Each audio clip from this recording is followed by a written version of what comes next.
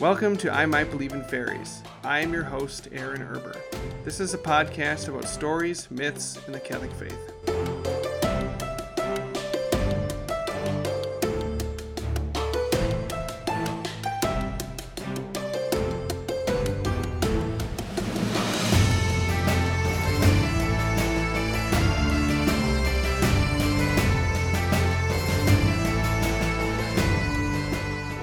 I Might Believe in Fairies. This is episode 2, and today I'm going to have a friendly conversation with Katerina Maria.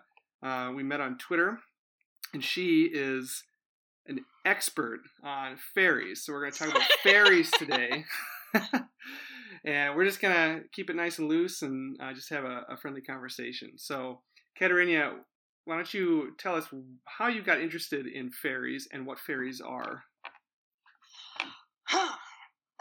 Well, in order to be completely, if we're going back to how I initially encountered fairies, I did the same way that all children do in fairy stories.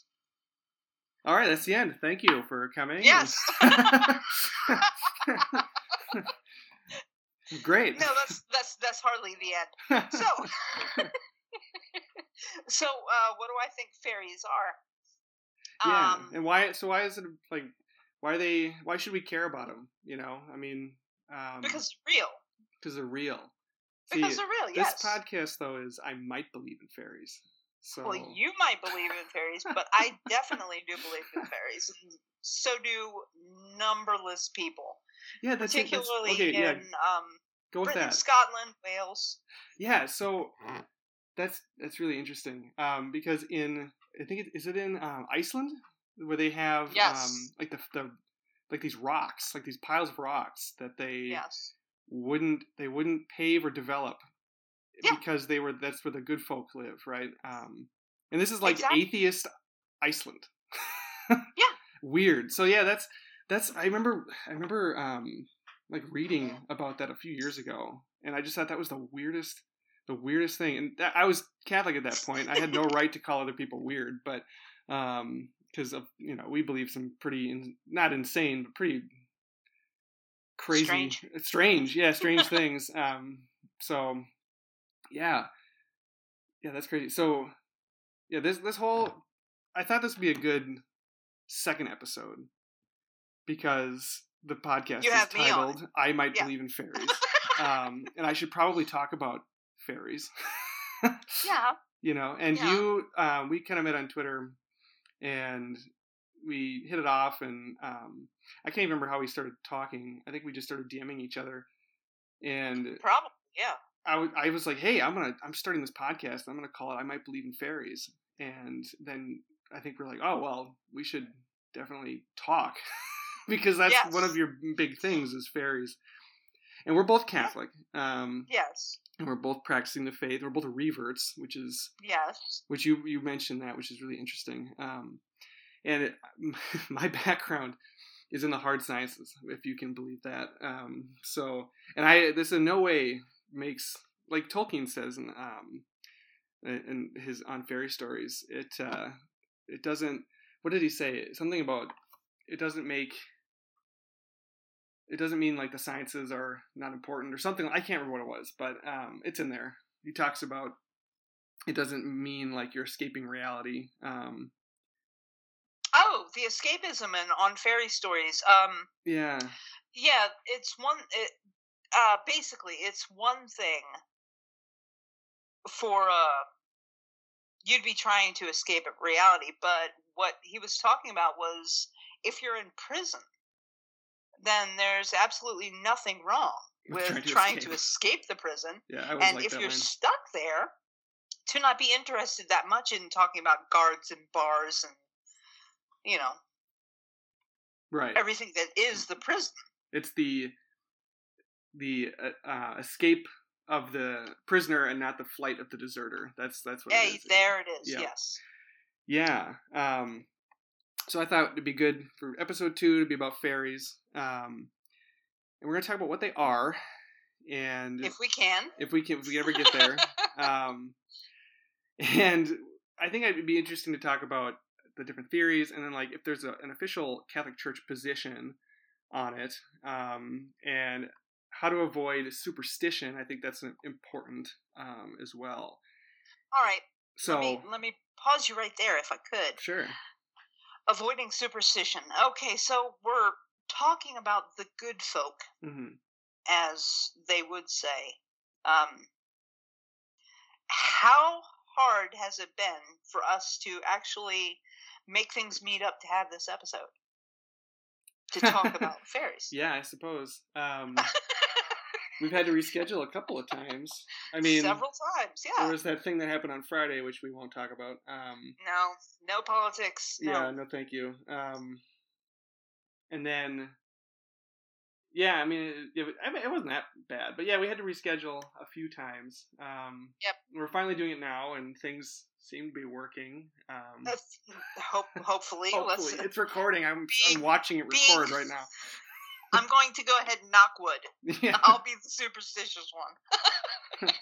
I always bless my computer with holy water before I use it. So. Oh, wow. That's what I do. That'll now. Keep you out of trouble. It keeps me out of trouble, and it's actually been quite helpful. So yeah, we were talking about fairies and superstition and what they might be. So, what are fairies? All right. Huge speculations. There are a number of ideas of what they might be. We can go from the secular to the spiritual, which I think is the best way to do it. Yeah, let's start with the secular. What would these? Because like Iceland, very secular country. What did? Yeah. What's the reasoning there?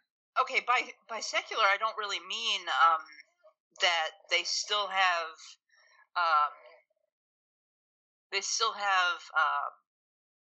fairy traditions, but are unbelieving in anything supernatural. I don't mean that. Okay. I mean, okay. There is okay. The best example to bring up would be Bigfoot. Okay. Yeah. Okay, and then there's also the island of, what is it, Flores, where the prehistoric hobbits. Oh, I've never heard of that. You've never heard of them? No. Oh my goodness. Yeah, so there's like there was a 3-foot tall hominid subspecies that have been called hobbits. Huh. So where is it? Where is this? You said? I think it's an island in the oh goodness, it's not coming to mind.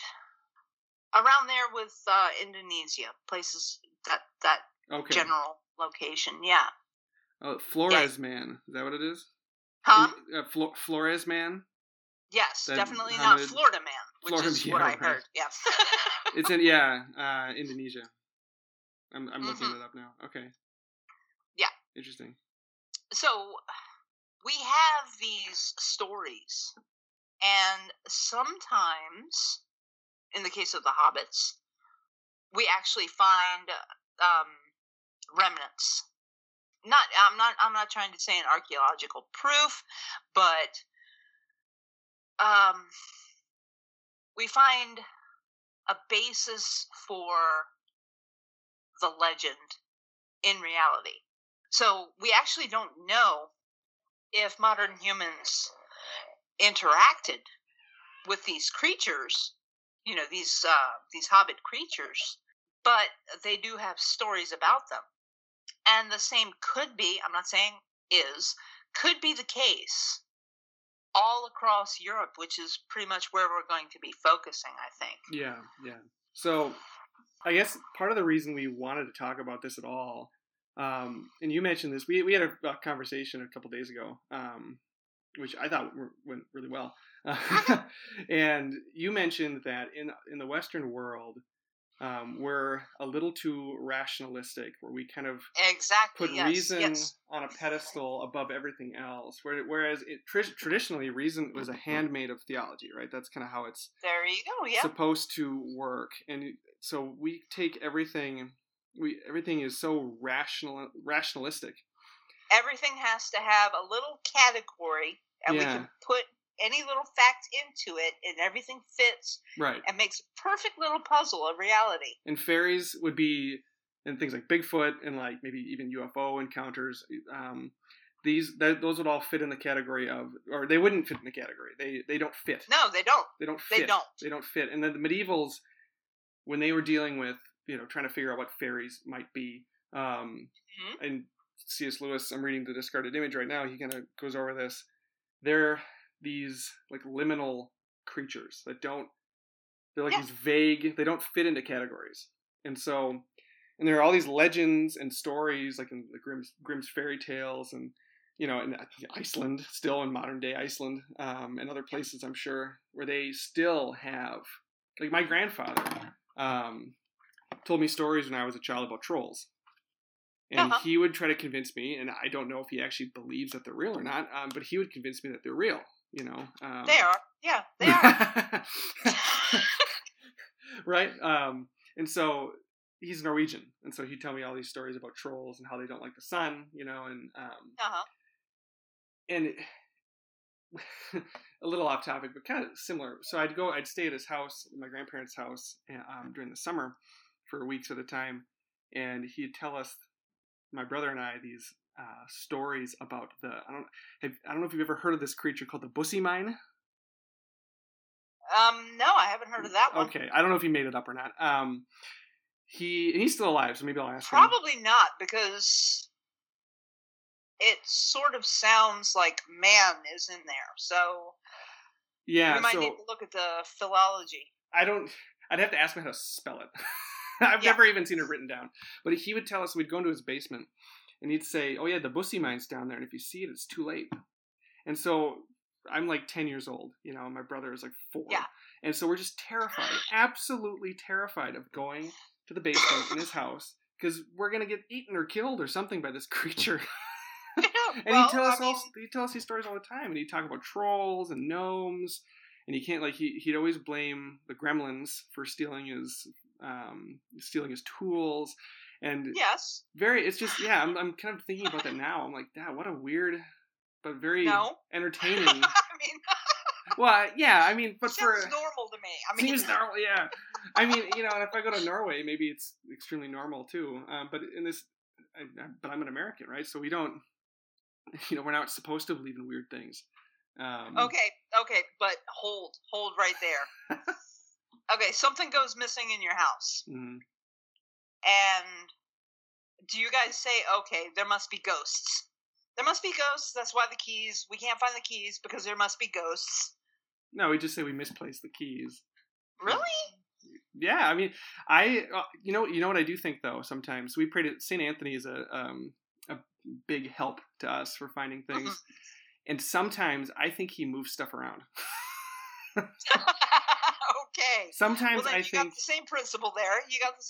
Yeah. So fair enough. But sometimes I think when we I think sometimes the item is gone, right? Like just gone. Yeah. It's just off the face of the earth. It's gone. And St. Anthony is just like almost like having a divine joke at our expense. It's the same principle. Yes, that's not it's impious the same to say, as me blaming the fairies for something going missing. Yeah, my grandpa would blame gremlins for stuff going missing, and I always thought that was pretty. I never thought it was that weird, honestly, when I was a kid, because it was just my grandpa. I mean, yeah. So these creatures, they don't fit into categories, and there's all these stories going back to the ancients, the ancient pagans, about these creatures, and then when Christianity comes, they try to, like the medievals try to categorize everything, and they try to fit these things into categories. So they didn't stop believing in these creatures simply because they were Christians, but they did struggle to fit them into categories. Well, one of the stories was that fairies were angels Mm-hmm. that didn't take a side Yep. in the war between God and Satan. I mean, clearly, it's not theologically sound. Right. We know that. Makes an interesting story, but it's Yes. yeah. I don't see how that could be reconciled.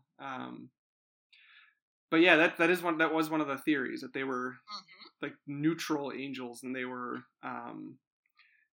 cast down to earth, but not to hell, right? So they are here, and then at the end of time, they'll either be reconciled, or they'll just go to hell, or be destroyed, or be annihilated. I don't know, but again, those things aren't really. Wait,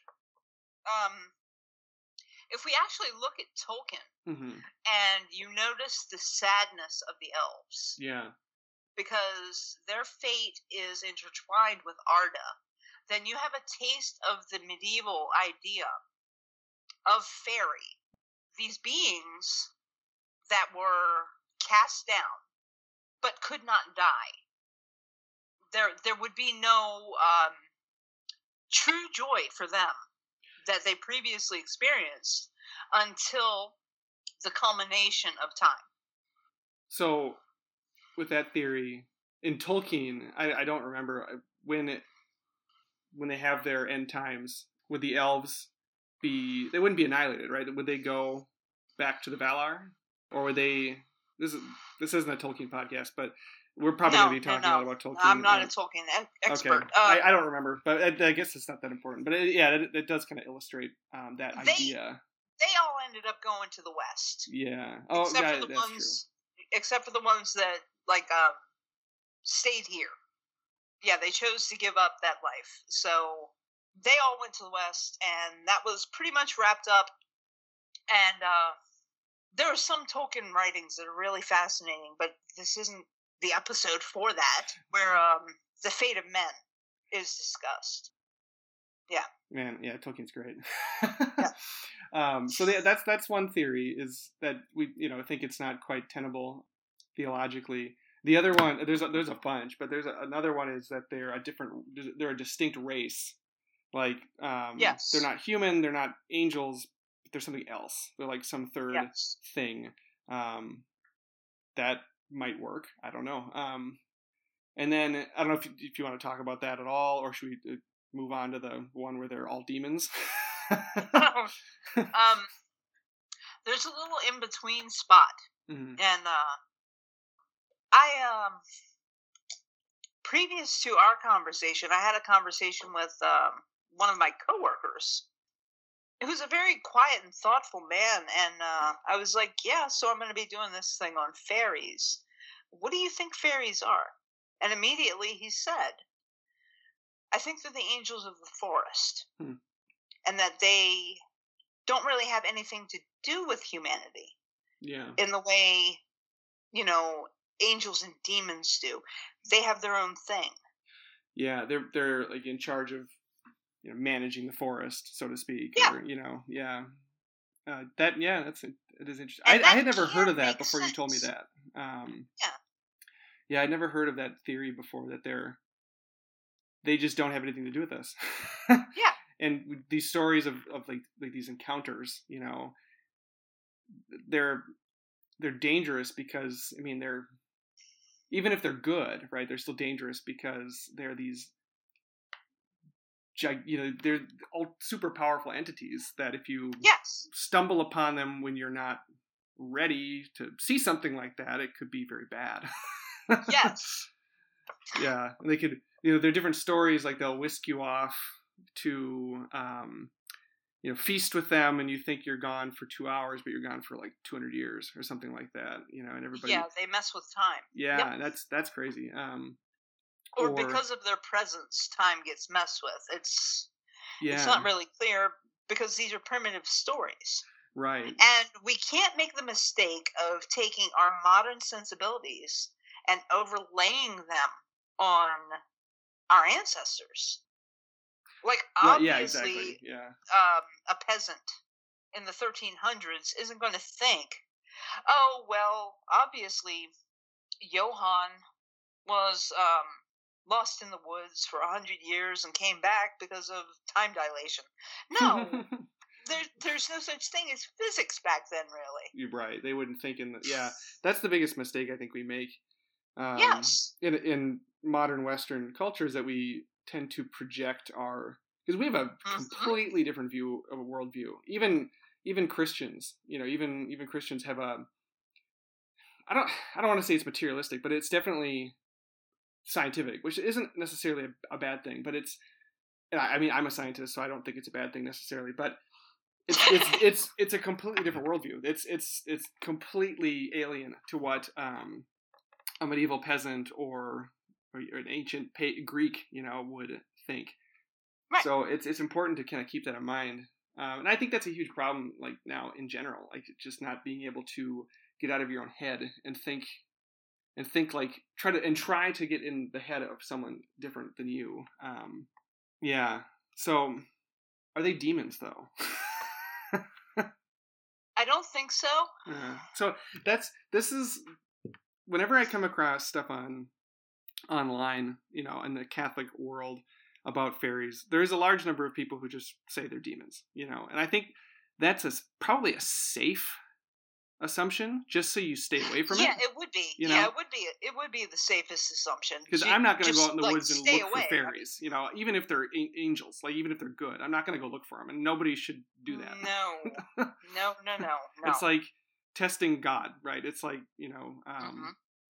tempting God, kind of, in a way. There are actually books on how to find fairies and how to commune with fairies, and so I grew up with a more enchanted worldview than many people do, simply because of my background and my ancestry and all of that. You're Eastern European? Yes. Okay. So things are a lot more hazy as far as fairies and things like that go. But it would be wise to avoid them. Yeah, I like said, these books, I see them.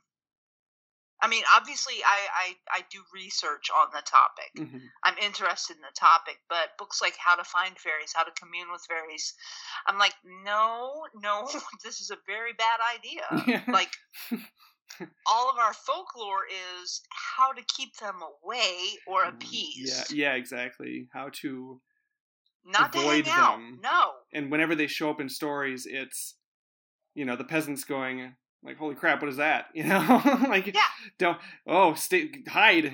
Don't go near them. That even happens today.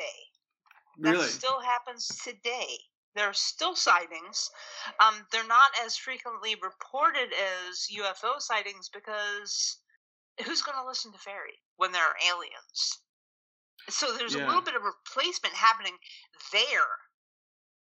Okay, the whole aliens fairies thing, and is there a connection? Sorry. So there is this replacement that goes on, where what would be a fairy encounter in Europe, in the United States, is described as an alien encounter. Okay, aliens might be fairies. Well, we don't want to go there. Yeah, aliens could be a lot of things, but I tend toward them being demons. Okay, sure. Yeah. I the title of the show. And even I'm agnostic about these things. Yeah, even then, it's just to be on the safe side. Yeah, they're probably demons. Yeah. I definitely don't think that there's anyone coming here from out there. From outer space or something, like another. Right. Yeah. Right. Probably I do not believe in that. I'd be really shocked if aliens actually existed, and they weren't just some other paranormal phenomenon or whatever. Yeah. Okay. So, yeah, I guess that's a good warning. We're not telling anyone. In fact, we're discouraging people from trying to encounter anything supernatural outside of God's providence. Exactly. He'll let you experience something. God will choose you to experience something if that's what He wants to do. Don't try to contact creatures that will melt your brain and eat you. That's my advice to anybody. If you want to encounter fairies, read them in fairy tales. That would be the best place. That's the best way to do it. It's safe. Yes. You know? Not entirely safe, but well, at least you're getting tools to deal with these liminal places. Okay, so you just said liminal places. I had that on our list of things to talk about. So why don't we? That's a good segue. That's a good segue. The big list that I have to apologize to your listeners to, that I didn't read all the way through. We were supposed to do it. We were supposed to do all of them. No, I did not expect us to get through all of those. But liminal spaces is interesting. So fairies, they're these liminal creatures. They don't fit into categories. You know, even C.S. Lewis, when he's describing them, has a bunch of different theories as to what they could be, and nobody really knows for sure. And can we let's stop right there for a moment. Sure. When we look at Tolkien and Lewis, these men were not fooled. These were highly educated scholars. Yeah, they weren't country peasants or something. Yeah, exactly. Yeah, to use their terminology, to relegate fairy stories to the children's nursery is foolishness, because they weren't stories written specifically to children.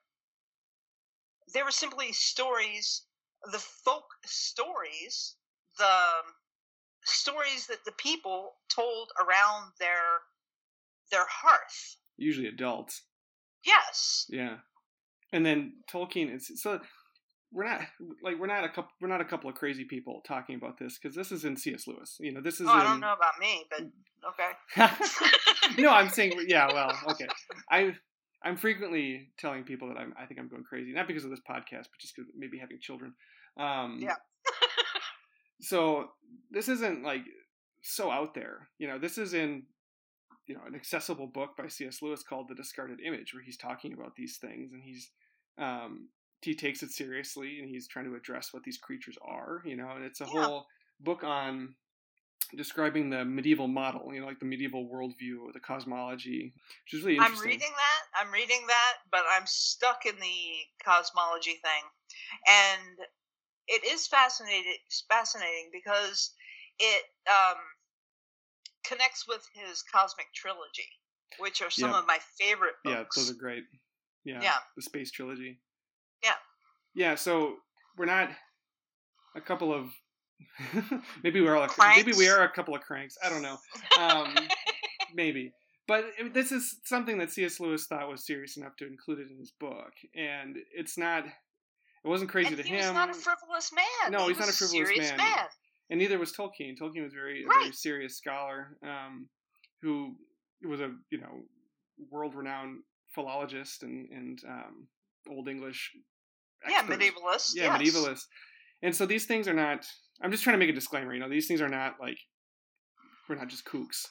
This is something that people in Iceland still believe, and across. Not that Iceland should be our model for how we, what we should believe, but. Let me pause you there. I don't think that I have anything to prove to anyone.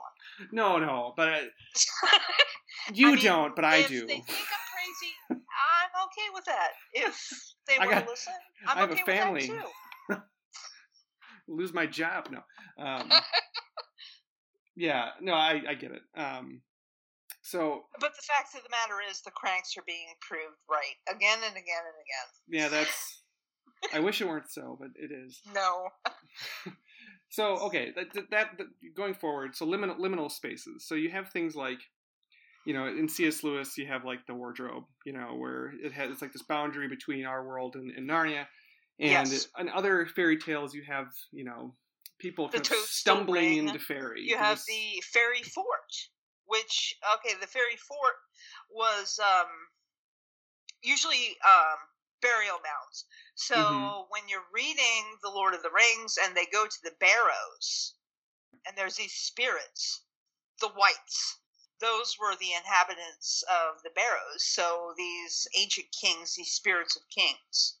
And in some sense, if we look at Irish fairy tales, a lot of the fairies were ancient kings. Okay. Not all of them, but there were waves of invasions, and as you push back, you get in time. As you push back in time, things are closer and closer to fairy than they are to, okay, these were an actual tribe of people that came, but now they're supernatural people. So yeah, you have these spaces where you can encounter these creatures. Not that you're trying to, but you will fall into the realm of fairy, and yes. And so things like when I was a kid, like fairy rings, right? Like the toadstools in a circle. What other sort of like? Again, we're not encouraging anybody to go try any of this stuff, but and it won't necessarily happen if you're trying. Yeah, that's true. I mean, even if you try, nothing will probably happen, honestly. Unless if you're a little caveat, if you're a superb musician, then definitely stay away from toadstool rings. If you've got a particularly beautiful child, have that child stay away from toadstool rings. If you're a regular Yahoo, one of us, dorks, just wandering around trying to find fairies, it's unlikely to happen because just like with dating, you're too needy. Wow. I'm sorry, but that is... Yeah. Well, I'm safe. That's good. Gosh. So you have these toadstool. What other sort of liminal spaces? You mentioned the burial mounds. Yes, the fairy forts, fairy tracks. What are those? Which a fairy track is the secular way to explain it would be animal tracks. Mm-hmm. Like tracks in the woods. Sure. Here we have deer tracks, so you can follow a deer track and get yourself extremely lost if you're not careful. I'm a huge hiker. I love hiking, and you have to be very careful. Yeah. Because some of these tracks can look exactly like a foot track, but if you end up following an animal track, then you could place yourself very much in danger. Sure. And we can say that yes, these are animal tracks, but what if they're not? Yeah. See, this is the paranoia stuff. This is what I wanted to talk about too. It's like, how do you avoid just going crazy and thinking everything is fairy? I guess maybe just carry your holy water with you or something. I don't recall having gone hiking with my holy water and blessed salt with me, but I guess. And would that even work? Would they be? I mean, I guess if they were demons, they would be repelled. So yeah. And if they're actually angels, then nothing would happen. Because that's what some saints would tell you. If you have this supernatural experience and something appears to you, throw holy water at it, and if it's a demon, it'll go away or get worse, and you'll know it's a demon, or nothing will happen, and then you're on safer ground. I can't remember which of the fathers it was, but just always assume it's a demon. Yeah. Always assume it's a demon. Just always say go away. Right. Like, throw holy water at it and tell it to go away, and get yourself a priest. Yeah. That's the best. Yeah. And if it doesn't go away, and it also doesn't get worse, and it doesn't start attacking you, yeah, then it might be an angel. It might be Mary. I don't know. Okay, so that's what fairy tracks are. Going back to those. I don't think we really explained them. Okay, yeah, go ahead. What they could be, what they couldn't be, but we don't know what they are. Okay. So sometimes they could be animal tracks. Sometimes they could be something else.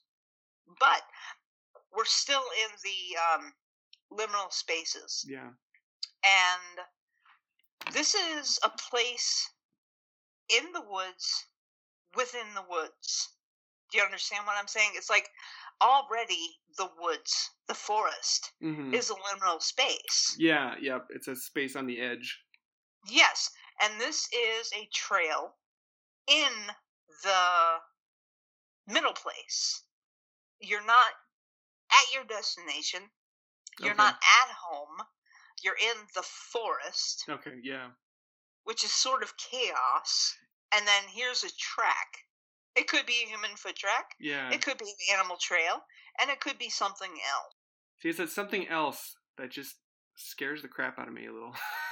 Yeah. Because whenever you go in the woods, at least in my experience, and you're by yourself, it's creepy. Even if it's in broad daylight, it's better if it's in broad daylight. But you always just feel like something's out there. And I never. Well, something is out there. Yeah. Well, I mean, yeah. I mean, I would never There's feel a like. lot of somethings out there. I Even never if feel you're like I was just in grave looking at danger. it from a materialist view, yeah. there is a lot watching you. Like mountain lions and bears and squirrels and all that stuff. Okay. Interesting. Do you have anything else to add about the fairy tracks? Not on that particular, no. Okay. So, is it kind of like with Narnia? With I love Narnia. Yeah, I know you do. You can't enter Narnia just whenever you want. You can't. You have to be called. Is that kind of how it works? Is it kind of the same with like these? Like the fairies have to want you. Like you were saying about dating. If you're not dateable, they don't want anything to do with you. You can't force your way into Narnia. Yeah. Like we couldn't invade You're fairy. invited. Well, I mean, within Narnia, there are countries that have invaded Narnia, but but like from our world perspective. Yeah. There's a oh my goodness, I think it's called A Companion to Narnia, and you can put this in the notes to the episode. I'll give you the actual title, but there are actually a series of maps of the world. So in Narnia, the Narniad, Mm-hmm. you go from our world, Narnia, and Charn. That's where the White Witch came from, her planet. And they're all sort of, I'll actually send you a picture of the map. They're all sort of centered like bubbles around Aslan's country that we run into. I think it's in Voyage of the Dawn Treader, because Reepicheep goes there. He leaves the crew and goes on. So there's this glimpse of Aslan's country, which we also get a glimpse of in the last battle. But our worlds are sort of bubbles around there, and there's certain meeting points, like the wardrobe is made, we find out in Magician's Nephew, from the tree that grew from the apple, or the fruit, I'm not sure if it's an apple specifically, that Diggory brought back from Narnia as it was being sung into being by Aslan after he passed the test of obedience. Have I gone too deep? Because I love Narnia the way Tolkien scholars love Tolkien. No, that's fine. I mean, I've got there's less material, but I know it. So yeah, no, it's great, and that's why I'm using the wardrobe as an example of kind of entering into this other realm where it's not, you can't just go whenever you want. Right. You have to be called, or it has to be providence or whatever. And with these, there's a connection. There's always connection. Yeah. So even if we look at the Magician's Nephew and the rings that are used to transport the children between the worlds, the dust came from Atlantis, which in Tolkien would be Numenor. Yeah. So it's it is so wonderful that they were friends. So lovely for us. Yeah. Because it's interwoven. So we have this, in the case of the rings, there's a connection to an otherworldly place, our Atlantis. And that leads us to Charn, which leads us eventually to Narnia being sung into being, which leads us to the tree. And Diggory was able to take the apple from the tree to give to his mother, and he planted the seeds, which became a tree, which he turned into a wardrobe, which the Pevensies, the children in The Lion, the Witch, and the Wardrobe, were able to pass through back again into Narnia. So, yes, I mean, these are liminal spaces, but they're connected spaces. Mm-hmm. Oh, I see. They all belong to the same continuity. Yeah, and it's good that we're kind of, even though my first episode I talked about not wanting to talk about, I mean, not necessarily not wanting to talk about. Oh, we're going to end up there. C.S. We're always going Lewis to end up with Tolkien. Yeah, because I love them both, but they get talked about a lot, and but they're so useful to like use as examples. Another couple of examples of like these. If people have ever read The Martian Chronicles by Ray Bradbury, the Martians, I think, function a lot like fairies. Yes. They're. Yes. I don't know if and Ray Bradbury always said he wasn't writing science fiction; he was writing myth. I think that's what he said. And so he always kind of rejected the science fiction label, and he wanted to, he claimed he was writing myth, which I 100% agree with him. And so like the Martians in The Martian Chronicles are, very much function like fairies. Like, so in the beginning, you read them, right? Oh yeah, of course. Yeah, since I was a kid, yeah. Yeah. So in the first, it's like an interconnected. If anybody who hasn't read it, it's a series of interconnected like short stories that kind of thematically all come together. It's all about Earth basically colonizing Mars, and the Martians who live there, who are the original people living there, their experiences of the humans, and then like trying to keep the humans out, and then eventually the humans come and kind of conquer the land and stuff, and the Martians become they become in like the hidden people. You only encounter them. Yeah, so it's really interesting. And even the changeling figure shows up in the Martian Chronicles. Yeah, exactly. The changeling shows up, and then at the end, the Earthlings who live there, they are the Martians now. They are the Martians. That's kind of how it ends. And so, yeah, when I read that, I did not make that connection until I read Gene Wolfe's Fifth Head of Cerberus, the 3 novella collection, and the third story, where it's like the expedition, into the wilderness, where they're trying to find evidence of the original. Wait, hold on. Yeah. You're gonna wanna explain, edit that, because that's the second story. The third story is the trial of what's his face, isn't it? It's connected. So the third story is. Oh yeah, they're all interconnected.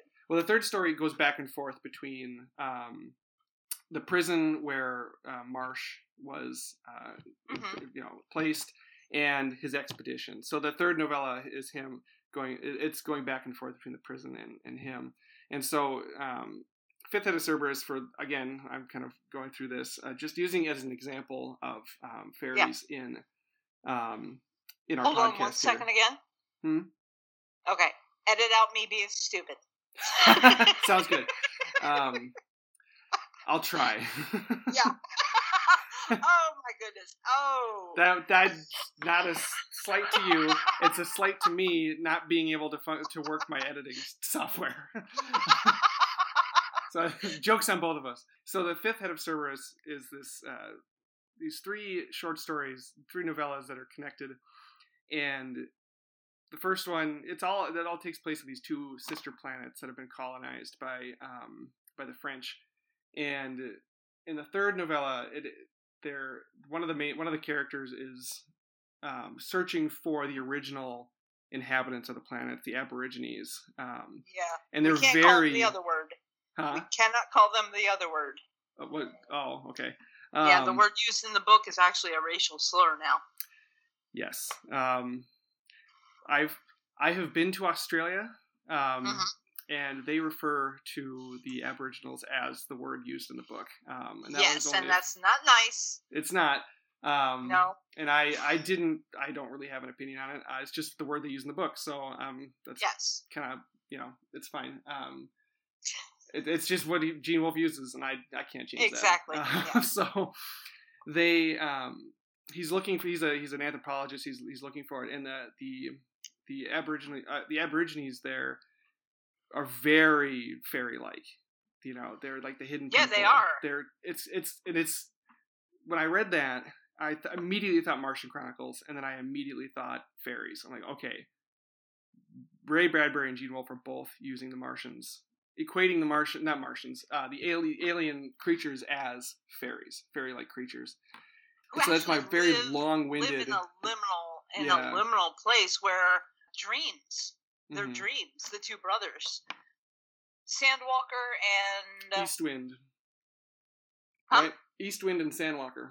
Yeah, Eastwind and Sandwalker. Yeah, they're connected through dreams, and you have the liminal figures of the Night Children, which you find out what they are. Yep.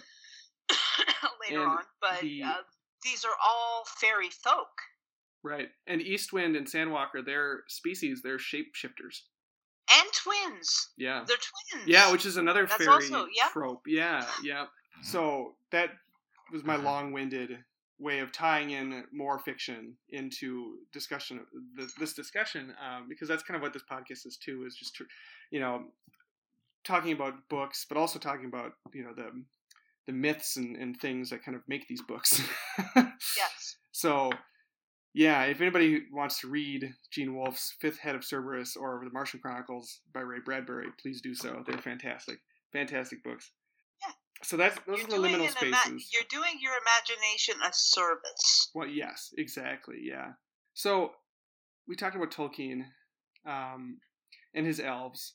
So are fairies and elves, are they the same? Are those words interchangeable? Okay.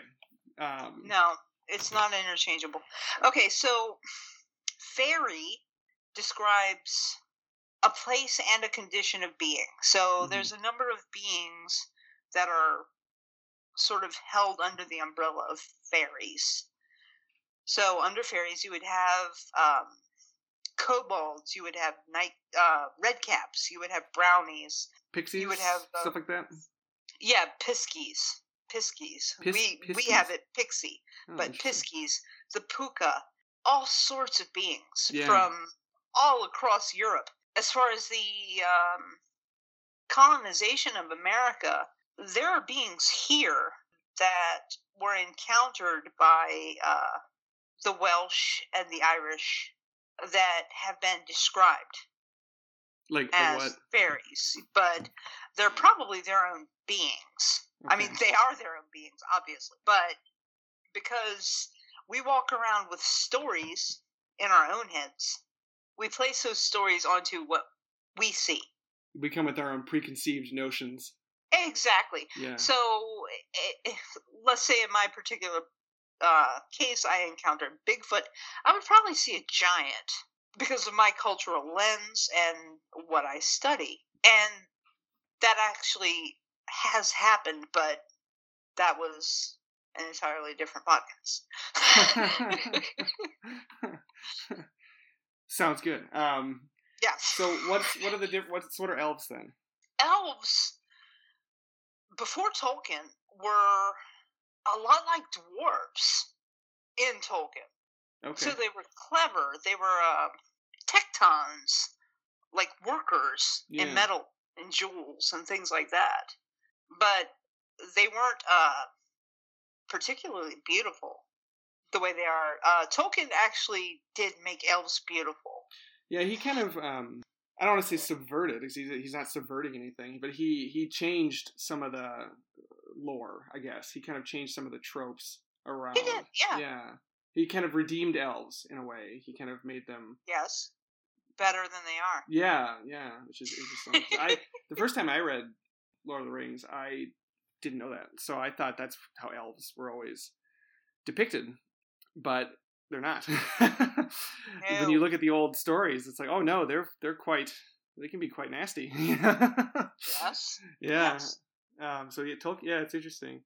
Like they'll kidnap you and your children, and or is that fairy? So who switches your children out with a changeling instead of do fairies do that, or elves, or both? Well, it's the same species. There are a number of species. It's the same state of being. Okay. Same sorts of beings. So yeah. Oh, I see. Okay. If you have okay. So they're all these liminal If creatures. a person in the Middle Ages had a stroke, it would be attributed to Elfshot because they would find Neolithic remains of arrowheads and things like that, and they were small. So clearly, small people did this. Yeah. And they also had cultural memory of having battles with more primitive inhabitants of the areas that they were making incursions into. Yeah, that kind of. So yeah, some okay. of it is cultural memory. Some of it is, hey, we found these itty bitty arrowheads, so they must have belonged to itty bitty people, and therefore people have strokes. Wow. Because of elf shot. So what about dwarves? You mentioned that elves pre-Tolkien were more depicted like Tolkien's dwarves. What are dwarves and elves? Are they synonymous? Are they? Because I know I think it was in Tolkien's translation of Sigurd and Gudrun. Maybe not. There was a dwarf who changed into the dragon that Sigurd killed, right? Fafnir. Thank you. Yeah. Yeah, I know my dragons. Yeah. He changed into Fafnir. So that's not what we're used to with dwarves either. So I'm wondering, if with some of these creatures, they're more, they're liminal, right? So they're hard to pin down what they are. And it's not only that, but so are the inhabitants of the areas that we're speaking of. So you have a blending of German myth or legend, French myth or legend, the ancient stock of the island blending. You've got Norse blending. It's like a hot pot of all of these different cultures. All kind of mixing and sharing stories and legends and stuff. Yeah. So the dwarves, if you look at the Disney version of Snow White, that would be a dwarf, and that would also be an elf. So these were beings that really had nothing to do with humanity. They had their own business, their own interests, and they didn't blend with us. It was always accidental. But always, and this goes as far as dragons too, always is involved treasure. So even if you look at, this is going way back, but Darby O'Gill and the Little People, did you see that? No. All right, so Darby O'Gill, it's an Irish sort of fantasy where Darby O'Gill ends up hanging out, obviously, with the Little People, and it brings you into all kinds of, I guess, tropes about interactions with fairies. Like, they do live underground. They are interested in gold. They mine it. They craft it. But if we try to take, and this is very interesting, if we try to take, it comes up again and again and again in stories, if we try to take fairy gold, when we come back into our world, it's like leaves or dirt or even excrement. Is it the enchantment of fairy? It doesn't, it's not going to transfer over here? Yeah, I would say that. I mean... Yeah, because you find all these riches, right, and you try to bring them back, and they, you know, it's nothing. They spoil. They spoil. Oh, and that's okay. reflected, it actually is reflected in the gospel message. Okay, do it. What is it? I want to know. The riches of this world are basically the same as those leaves and that excrement and the passing things. Okay, so if we look at those, and I hate to bring up excrement again and again and again, but obviously it's a thing that passes. Okay, and leaves. They fall from the trees and they rot. So these are all transitory things. They're discarded.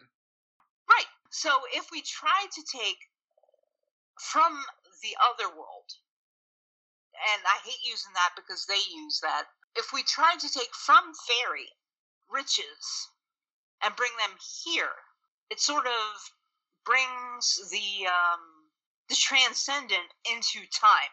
See, we live in time. Mm-hmm. So if we're trying to bring something from above, like from heaven, even though obviously fairy, not heaven. But if we're trying to bring something from heaven and pin it down and say, this is mine, it turns into rot and sickness and decay and death. Did that make sense? I think so. I hope so. I'm saying that you can't bring there to here because we can't have there. It'd be like, you're taking the spoils of heaven and trying to bring it here. It's not for here, Right. It's not exactly. It's not meant for here. It's like if you tried to steal the Ark of the Covenant, and use it or touch it when you're not worthy, it'll kill you. We have exactly one place where it is safe and okay and expected for us to interact with the other. And that's in the sacrifice of the Mass. Right. That is, it has been made safe. And like you said, with the Ark of the Covenant, touching it, that brought death. Yeah, which is another one of those, the excrement, and the leaves and dirt, those are kind of symbols of death. Yeah. Yes. And so when you steal that, you steal the riches that you're not meant for, it'll result in death, basically, or whatever you have will be. Yeah.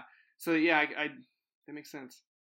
And with the similar thing with the Holy of Holies, the ancient, which we now have as the Mass, yeah, right, as the tabernacle.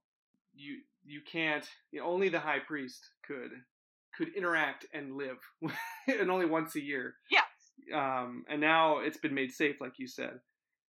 Yeah, it's really interesting. Obviously, I wouldn't go up and touch the tabernacle in my church. No. Even though I know. But we can be there and we can receive the Eucharist. And as long as we're in the right disposition and a state of grace, we're not going to, it's not going to condemn us. It'll do the opposite. I still wouldn't even dare to touch the tabernacle in my church. No. And that's not what I'm saying either. Yeah. I did not know about that. I think I remember reading stories about trying to steal gold from fairy, and it just ends up being, twigs or leaves, which I never knew what to make of that, and now that makes a lot of sense. Yeah. We talked about, maybe one of the last things we talk about, and then we'll kind of get into maybe one more thing after this. So we talked about Tolkien kind of changing elves and changing the depiction of elves.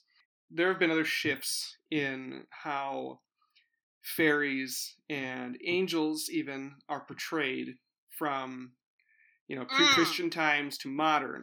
Yeah. There was a shift from the Renaissance to the Victorian period, and then from Victorian to modern. So there've been shifts in how angels are portrayed in art, how fairies are portrayed. If you want to talk about that? Yeah.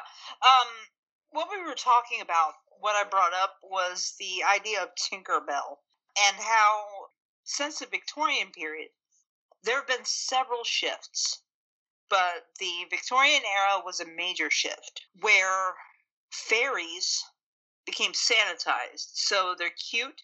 They're like butterflies. They're like little sparkly lights. Little they're flowers. tiny. Yeah. They're adorable.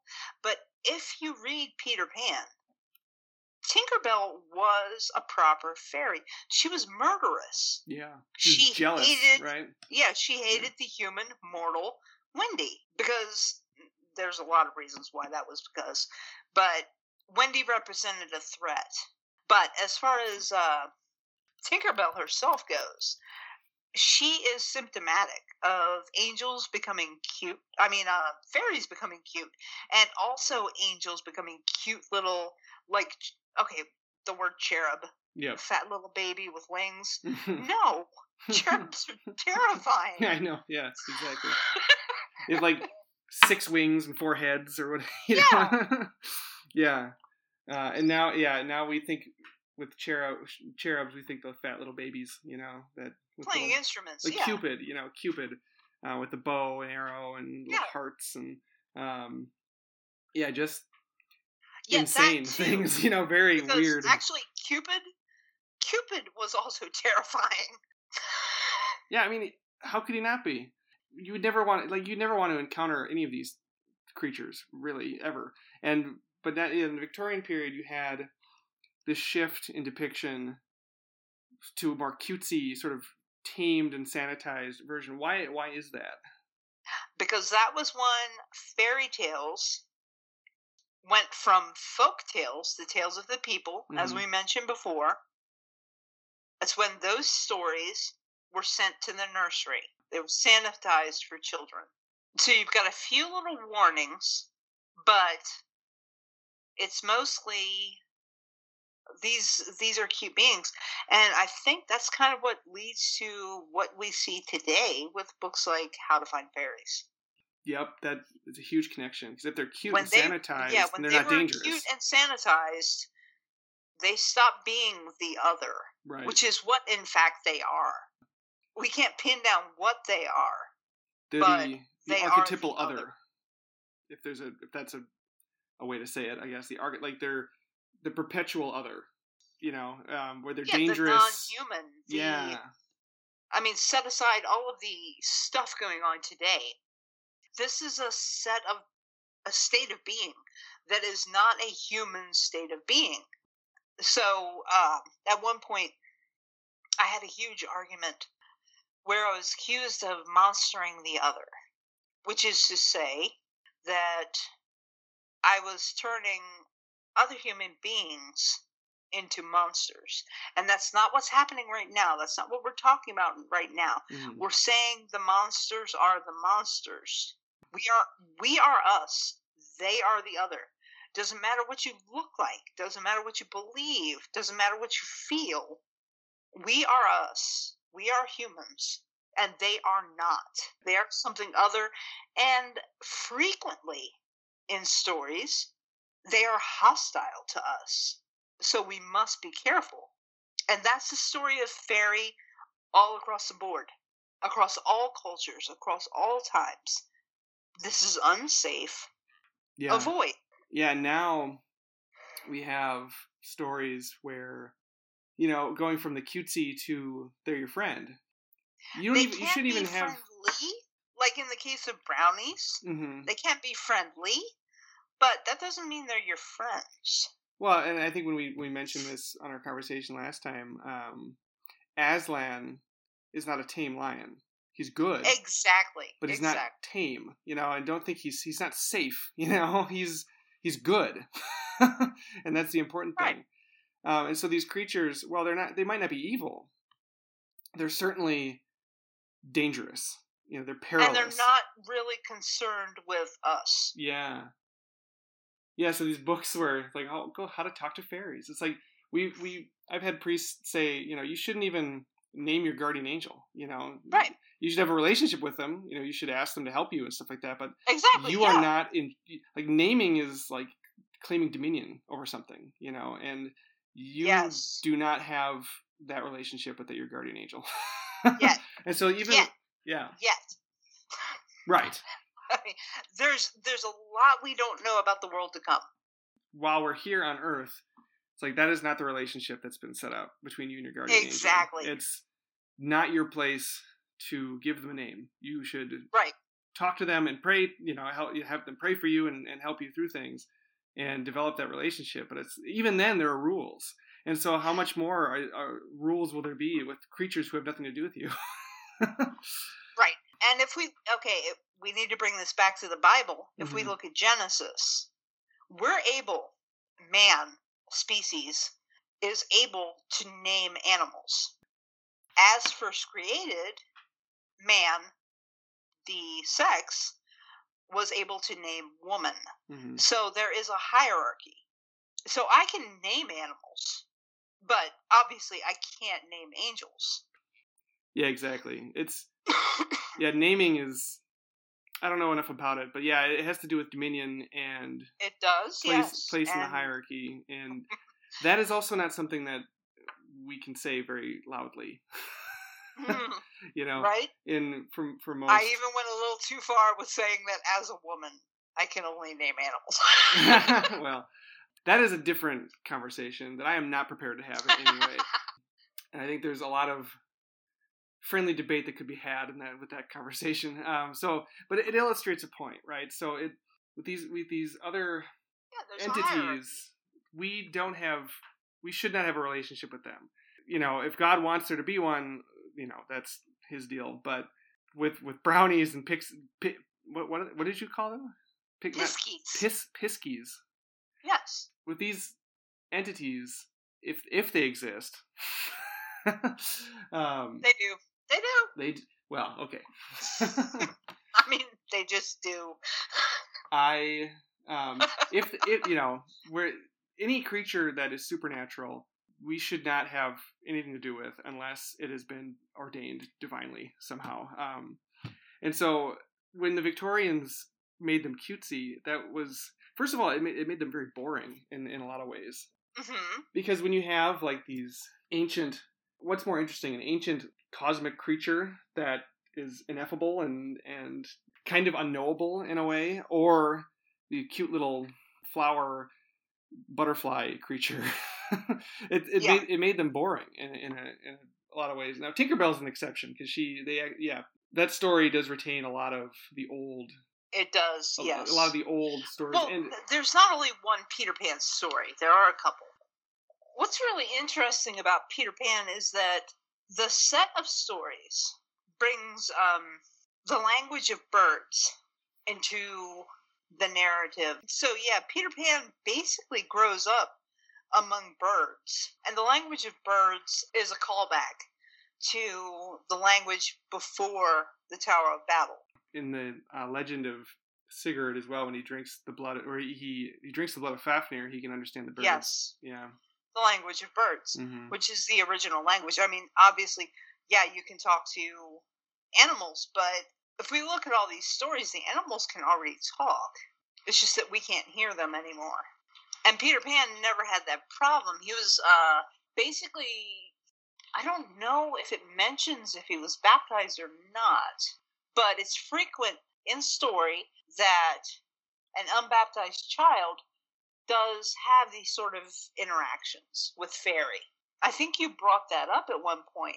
Yeah, in our earlier phone conversation. So, well, maybe in this one too. So, an unbaptized child, legends, say is more susceptible to being switched with a changeling, with a creature that's not the child. And what would would it be the fairies who do that too? Yeah, or demons. Or demons. Okay, and then depending on if they're fairies, what the fairies are, what would they do? So if the fairies are demons, or if the fairies are angels, or if they're these third thing that doesn't fit into categories, what would they do with that child then? If they switched it out, I'm assuming demons would do something bad. We don't need to go into that, but if they were not gonna eat them or whatever.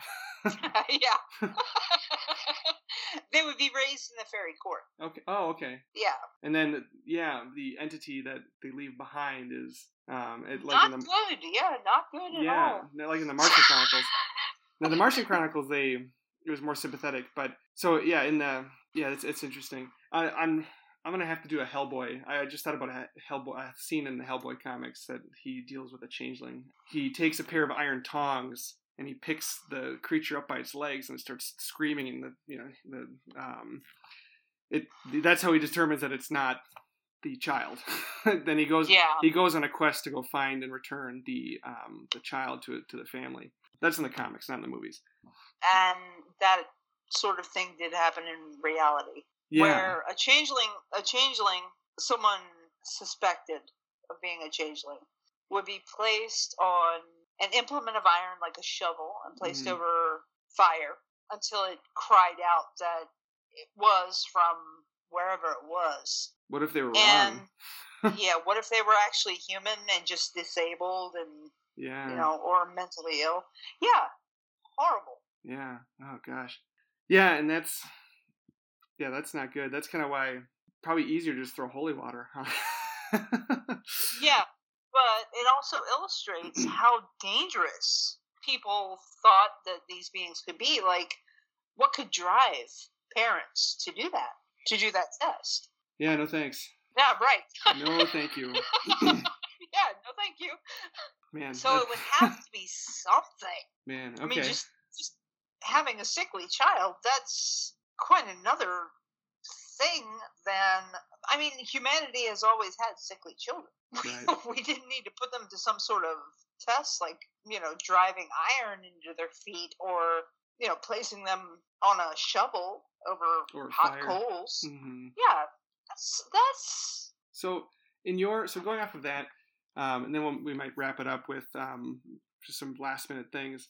Did the church ever step in through history to like correct some of these beliefs? Like, did things, going off of like, putting babies on shovels, did that ever get out of hand where the church would step in and say, you can't do this anymore? Yeah. Like, this is horrible. Stop doing it. This is superstitious. You can't, like, don't do that anymore. Yeah. Because I don't think the church has I know I brought this up earlier. I don't think the church has any official position on whether or not these creatures exist. I would be surprised. They don't. Yeah, there's no official, because it's not related to our salvation, so there would be no right. There would be no official, because you can believe or not believe in fairies, and that won't affect your salvation unless you start, trying to find them. Then that might cause some problems. Then you get in trouble. Yeah. You get in trouble for dealing with probably unclean spirits. Wait, just so we're clear, it's not in trouble from the church. It's in trouble because you're opening a door. Exactly. Yeah, in trouble for yourself. Yeah. Yeah, not the church isn't going to come down on you, and it probably won't even know. But So no, they wouldn't know until there's a huge problem, and we need a particular sort of priest to come and fix it. Yep. Yep. So yeah, that's another point to bring up, is that this is not, since it does not affect anybody's salvation. The church does not really weigh in on these things, and there's no official position either way, which kind of makes it fun. That's why we can talk about these things, and it's not gonna, there's no fairy heresy or anything that we need to worry about, or stepping on the toes of the Inquisition and something like that. So there's nothing like that's going to happen. So that's why it's kind of fun to talk about this stuff. We call them the what are they? The Congregation for the Doctrine of the Faith. Is that what the Inquisition is now? Yeah. Yep. That's what. So they're not mean. No, they just determine what is taught, and who. I mean, I don't know. To most people, everything that the church sounds mean and cruel, but for some people, it's always going to be that. Yeah, I mean, but it's just basically like, are people teaching sound doctrine, and that's what the CDF is for, I believe. Just making sure that people are teaching orthodox things, not not going to lead people astray. So yeah, that kind of, I wanted to bring that up a little bit, and we're never going to get the imprimatur. I wouldn't want one. That's not going to happen. I don't want a bishop to listen to this. It's all speculation, folks. Yeah. Yeah, we could be wrong, and if the church says we're wrong, we submit. Yep. If the church ever comes out with fairies are not real, or fairies are real, you know what? They stop being real. Exactly. So the last thing I want to do, if that's cool, unless you want to keep going, we could talk about your favorite depiction of fairies in books, movies, anything like that. Yes. Yeah. So yes. Go for it. Not a book, a movie. Legend. Is that the movie? I've never seen that, but is that the movie with the big devil guy with the huge horns? Yeah, but he's not the devil. He's darkness. Okay. So I've never seen it, so you might have to. Yeah,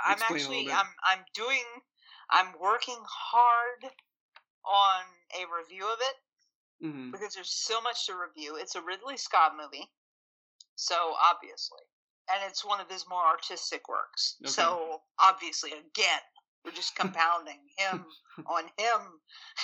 Yeah, I'll have to watch it. I didn't know it was Ridley Scott. That's cool. I'll have to watch it. Yeah, it's I've got a couple of threads in my pin tweet. Mm-hmm.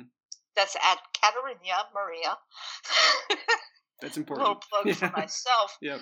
Not that I make anything from this. It's just, a point of interest. Yeah. Where the fairies depicted there are actually as close as you're going to get to their behavior in fairy stories. How so? Oh, I don't want to spoil the movie. Yeah, I mean, there's so much going on You can because spoil it. you have Blix the goblin, who's obviously evil. You have Brown Tom, who is your typical brownie.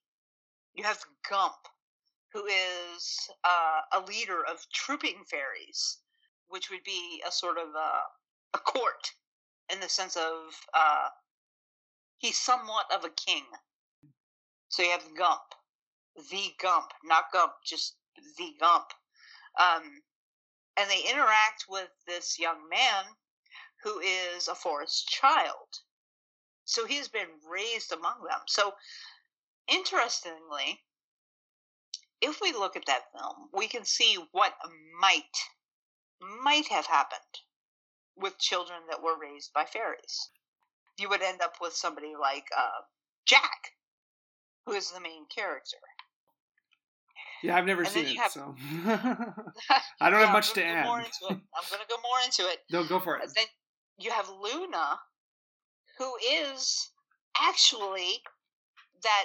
Okay, so the original depictions in plays of Tinkerbell was a flashing light and a bicycle bell. Yeah. So a little ringing bell and a light. And that is what she is, except when she's not. And when she's not, she's terrifying. So we have all of the elements of fairy in this movie. There's a whole lot of other stuff. I try to go into it. But if you're looking for how people understood fairy, that would be probably the closest in film that we've gotten. Yeah. How about films that get it wrong? And do you know any off the top of your head? I mean, I'm sure there are a lot, but popular. That movie about leprechauns. The horror movie? No. Oh my goodness. That's probably closer, honestly. Yeah, it is actually. Yeah. Yeah, you don't. Yeah. Yeah. What's Except the other for movie? In the Hood, I don't know about that one. I think that was kind of exploitation-y. But Leprechauns have rights too. No. Oh no, I think it was The Legend of the Leprechauns. Okay. Yeah, that was really horrible. Oh, goodness gracious, what else? Obviously, anything Disney has to do with fairies. Yeah, wrong. I heard something interesting about Disney. Yeah. That Walt Disney took a lot of his fairy tales from the French versions, which... Yeah. The guy, I can't remember his name, but he was like a 16th century French aristocrat who he changed a lot of the German stories to turn into morality tales for the... Well, so the Brothers Grimm did that too, eventually. Okay, yeah. So for instance, Little Red Riding Hood in the French version, Little Red gets eaten and dies and doesn't get rescued. Yes, right. And obviously in the Grimm's version, in the German version, the huntsman or whoever comes and saves her and Grandma from the wolf. Right. But in the French version, he changed it because he wanted to illustrate, what happens if you get in bed with a wolf, because he's trying to, these young ladies at the French courts, who he wanted to, he was trying to keep them on the straight and narrow. So he changed the stories and made them into morality tales, and then Walt Disney took much of those tales and turned them into movies, which is why they're so different. And obviously not all of them, but a lot of the earlier ones. So Cinderella. Cinderella is actually a horrifying story. Yeah, yeah. There's no fairy god. Interestingly enough, there's no fairy godmother in the original Grimm's. Right. Yeah, and there's no. You need to be back by midnight because. As one person said, what do you need if you're a young lady at the French court? What do you need most? You need a guardian and a curfew. So in the French version, that's what she has. She has the fairy godmother who's her guardian, and the be back by midnight, which is the curfew. So yeah, I thought that was interesting. Anything. Oh man, Disney. I don't like Disney. I used to like Disney. I don't like them anymore. After I've started reading the traditional German fairy tales, I'm like, these are so much more interesting, And there's so much more rich. Real. Yeah, they're like real and they're rich. They have so many layers to them, and the Disney version is just not as, I don't know, it's just not as much meat there. So yeah, so that's a good point. And, the Disney okay, it has to be pointed out because you're going to get critics that say that those movies are made for children, but we were children growing up watching these movies. Okay, and they weren't any good. Right. I watched them and I liked them. But I got more out of watching Batman. That's what I remember watching more as a kid. Is those movies are more, or the movies, the cartoons, like the superhero cartoons I used to watch are richer, I think, in many ways than a lot of the Disney movies, which is why I remember them still. And they were a lot more developed. The cartoons and the movies that you grew up with, as opposed to the ones that I did, they were very simple morality tales. Yeah. When I was growing up, basically, don't do drugs. Don't mess around with fire in your house. Things like that. Those were cartoons when I was a kid. But you also had, which is interesting, I can remember Mr. Mxyzptlk, who was as close to Fairy as I think he was. DC ever came. He's a Superman villain. Yeah. Yep. In case anybody doesn't know, Mr. Mxyzptlk is a Superman villain, where he would bother and annoy Superman to the point, and the only way he could go away is if Superman could get him, Mr. Mxyzptlk, to say his name backwards. Exactly. Yep. It's kind of like a Rumpelstiltskin kind of deal. It's exactly a fairy trick. Yep. Yes. And so Superman would have to do all these things to try to get him to trick him into saying his name backwards, or to try to spell it out in some way. Really pretty. Yeah. Entertaining. I have a new love for Mr. Mxyzptlk as a villain. Yeah, he really was awesome and terrifying. He's really entertaining. And it was off topic, but it's related to fairies. In the Superman animated series from like the 90s, the voice actor for Mr. Mxyzptlk is the same. I forget his name. He's very famous. He was Iago. He was Iago, the parrot in Aladdin. He's that voice actor. I'm going to be snooty here. I haven't seen Aladdin, and the only Iago I know is from Othello. Yeah, well, I mean, that's where they got the name. I mean, Iago from Othello is much more interesting. And terrible, yeah. Yeah. But yeah, so Mr. Mxyzptlk is it's a modern version of fairy. Yeah, yes. Yeah. And Batman has one too, but he's Batmite. It's a knockoff of Mr. Mxyzptlk. Yes. Batman has to have one too, So, so yeah, I think that's pretty good.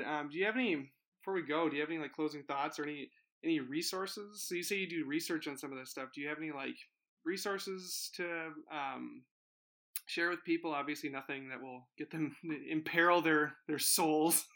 All right, so probably the most fun is The Secret Commonwealth of Elves, Fauns, and Fairies by Robert Kirk. It's a very old book. And the other one would be Magical Folk, which is British. Having a hard time getting that coming up. British and Irish fairies. Great. All right. Sounds good. And then any other closing thoughts? Any other remarks? Anything we didn't talk about that you'd want to bring up? I think we went through most of the list, honestly. That's pretty good. Yeah. And it's only been, an hour and a half? Yeah.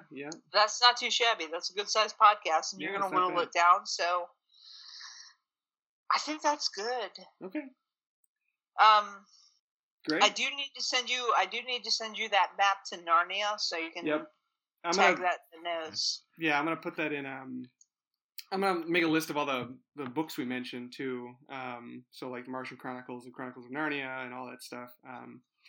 And I think another resource for people is just Tolkien's On Fairy Stories as well. And the earliest edition that anybody can get of Grimm's fairy tales. Yeah. Yeah. The one with all the violence. You want the one with the violence in it.